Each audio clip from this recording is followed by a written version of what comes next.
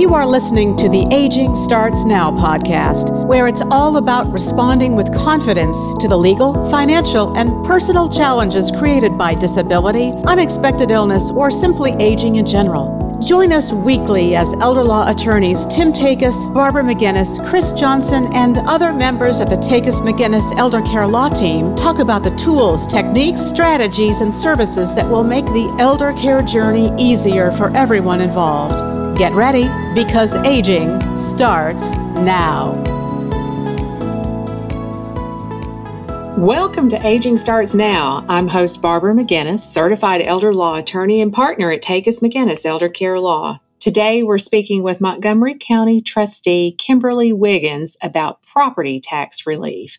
Welcome, Kimberly.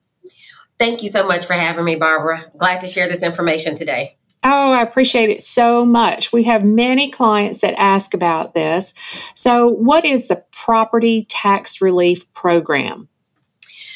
The Property Tax Relief Program is not new, but you're right, trying to get the word out is a big deal. So this program allows for several facets to it. So there is a relief program for disabled people of any age.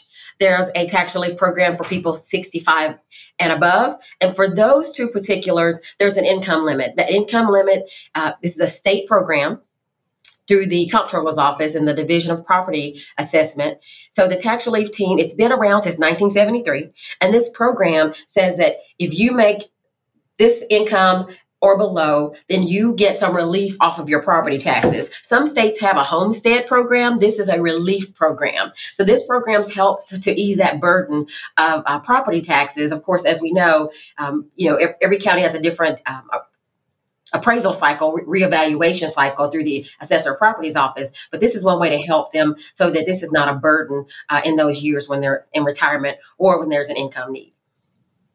So how much tax relief will qualified applicants actually receive? That's another one. It varies. The amount varies based on your property assessment and your city or your county's tax rate. Oh, okay. So for Montgomery County is what I can speak to specifically. If someone has an income of $31,190 or less in the year 2020, they will get relief on their 2021 taxes. And so in Montgomery County, that amount is around $160. Okay, sure. Actually, this year is $193. It changes every year. Okay, so that means taxes went up, property values went up. That's right. And in our county, there is what we call a county match to a certain degree, and our match will pay up to $140. And you'd be surprised at the families that you see in our communities who really, that will sometimes cover their entire tax burden. So that's important for us to be able to get that word out to them. That's very good. That is very good. So you've already talked about the criteria is county specific, and it's all financial, essentially. I mean, there's an age requirement or a disability, proof of disability, probably something for disabled veterans as well. I'm so glad you brought that one up. We do have a disabled veterans tax relief program. It also extends to their widow or widower. That program is different. It's service-based. So that one is if they have some permanent and total service-connected disability and were honorably discharged, then we just take their information and the state connects with the VA to prove that they have a certain disability rating, and then they also receive some tax relief as well.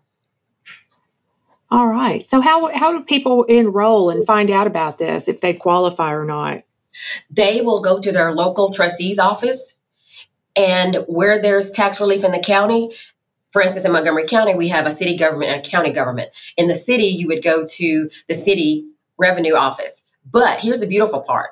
When you're in one county, you can go to the trustee's office or to the city office, and we share that application and we submit it to the state, together, if you will, in tandem, because we want to make sure, and we even keep a running list of, hey, I've got, John Doe, do you have that application? I don't see that the county has entered it. So we are very diligent to look up and make sure someone gets all of the benefits that they can absolutely have access to. But there's one more program that we have.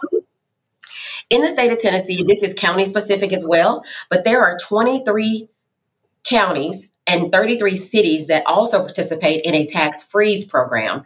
That program would be the one that's really close to what people would call possibly a homestead. So that one is only for people who are 65 or older. And in that case, your taxes are frozen in time. Every year you do have to requalify by bringing us your income. So if someone made 39,000 or less for the year 2020, they can have their property taxes frozen beginning 2021. That's helpful too. Now, what'd you say the deadline was to apply? The deadline for the state of Tennessee for all of us is April 5th. Okay, so people need to, this podcast for sure has to air in time for people to get out there and see if they qualify for this program. Okay. What else do they need to know? What other kind of programs would be helpful, or what do they need to know about the state tax relief program? When they call us, we will absolutely tell them this information, but to your point, we'll need to have their driver's license or their state ID proving that they live in the state of Tennessee. The applicant must own and live on the property. Their name must be on the deed of the home. They must show proof of residence, whether that's a voter registration card or their 2020 tax return or even 1 month of a bank statement. Then the sources of income that we'll need to see. Some people may say, well, I don't complete a tax return. In that case, they would share with us their Social Security, Medicare deductions. They bring us maybe their IRA and pension accounts or any benefits or any compensation, wages or salary that they have. And it's really easy. It's most times two pieces of paper that we complete for them and submit it to the state. So let me ask this question. What we have, of course, estate planning clients, and sometimes their home is titled to a trust. I would think a revocable trust where it's a see-through trust and it's still technically owned by the grantor, the resident, that should have no impact on this. They should still qualify for a tax relief or a tax freeze, right? Well, we are the administrators of it, and we leave those decisions up to the state. But yes, we do have people who are in revocable trusts. We submit all of that to the state. They have their attorneys look at it to make sure it meets all their guidelines. And then we do have folks who are approved. Our residents, our neighbors. I hate to say folks. These are my neighbors and right. My community. So they are able to be on that program. But again, it depends on the languaging in the trust. Yeah, I always tell folks if we're doing an irrevocable trust for them not to expect the benefit to be able to continue, but for a revocable trust, it should work without difficulty. Well, what else is going on out there in the trustees? Well, I'll tell you a new program that the THDA has started, and that is for families that were impacted by COVID last year. So that program is families who make, let me get the document because I want to make sure I give you the most accurate information. If a family, if they experience a qualified financial hardship after January 21st of 2020, they had an annual household income of less than, it looks like $119,850, so right under 120,000. They can get up to $40,000 worth of relief. This program will help them with their mortgage payments. Delinquent mortgages can be brought current. Housing-related costs such as forbearance, delinquency, default, homeowners insurance, flood insurance, and past homeowner and condo association fees and dues. I am so excited. As you can tell, I started talking faster. Because can you imagine all the families? They secured, I think it's over $16 billion for the state of Tennessee. Wow. That's amazing.